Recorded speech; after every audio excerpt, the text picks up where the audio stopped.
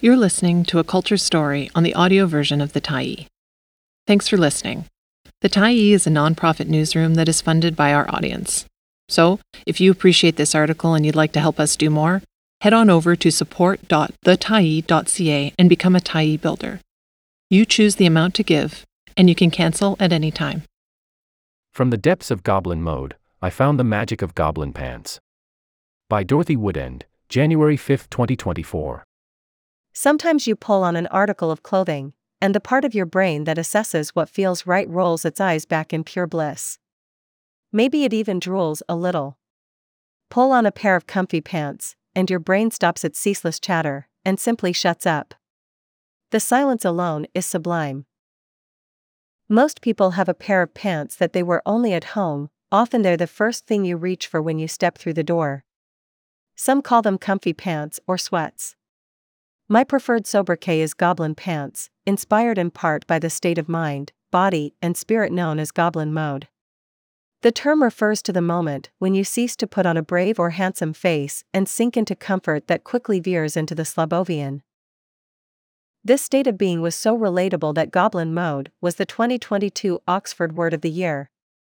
And as we stare down the long dark tunnel of 2024, my professional opinion is that our goblin selves will continue to caper with maniacal glee, especially when it comes to pants.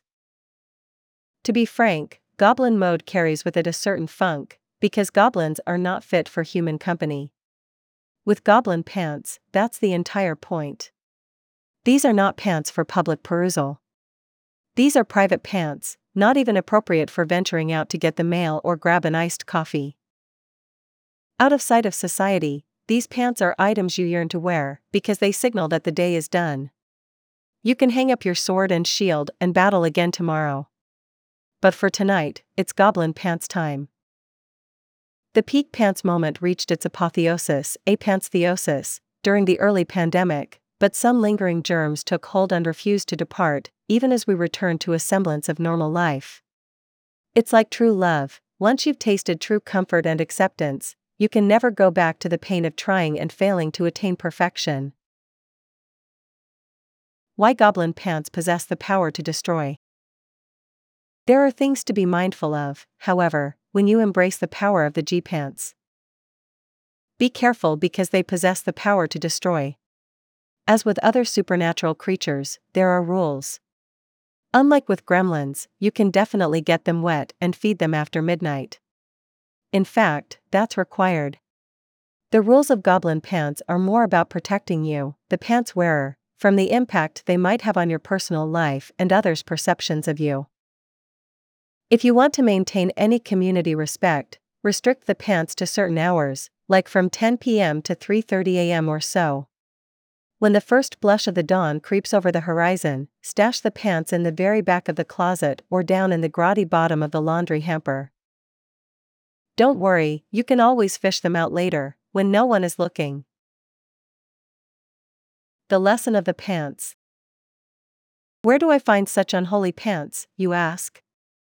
What pants would goblins, in fact, wear? The most immediate answer is none at all. Goblins like to let it all hang loose, hence their appeal to the basest set. But if you force goblins to pick a pair of pants, invariably they will land on some version of sweatpants. The more stained and crusty, the better. Spill something? Just wipe it up with your pants. These pants are wondrously adaptable within a certain set of confines.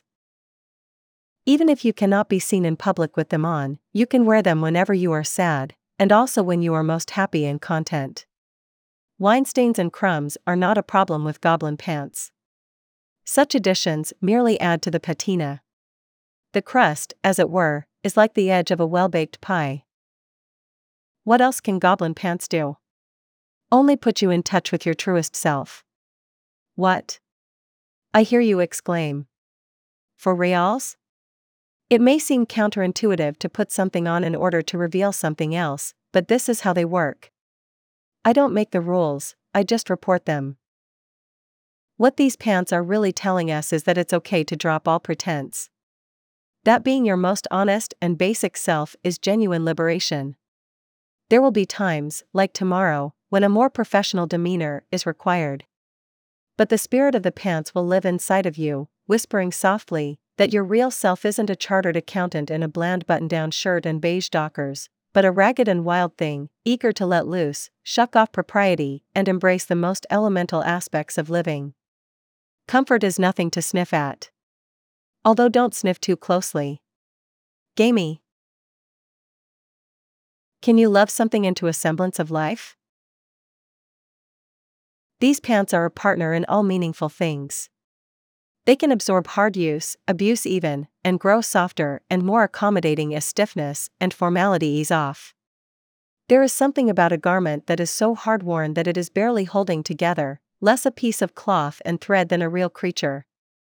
Can you love something into a semblance of life? I think so. Just ask my mangy sweater.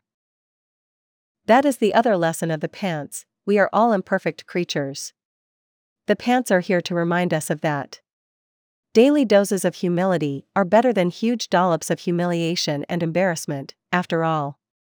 So, listen carefully to what the pants are aiming to tell you, that the heart of who you are, however beaten up and threadbare, is better than any pretense. Because it is real, unvarnished, and true. At this point, you might be asking if we're heading into Velveteen Rabbit territory. The plot of the beloved 1922 children's book applies equally well to Goblin pants. So, if you love them long enough and hard enough, will they become real, and can they be released into the forest where they will join herds of feral pants, running free and wild? Well, that might not happen. But maybe something even more magical will. You and your pants can run wild together, out there in the big wide world. Far beyond the comforts of your living room, there is a place of true liberation, freedom, my friends. A place where no pants are required at all. Thanks for stopping by the Tyee today. Anytime you're in the mood to listen to important stories written well, we'll be here. And if you'd like to keep independent media going strong, head over to thetyee.ca and click on the Support Us button to pitch in. Finally, big thank you to all of our Tyee builders who made this story possible.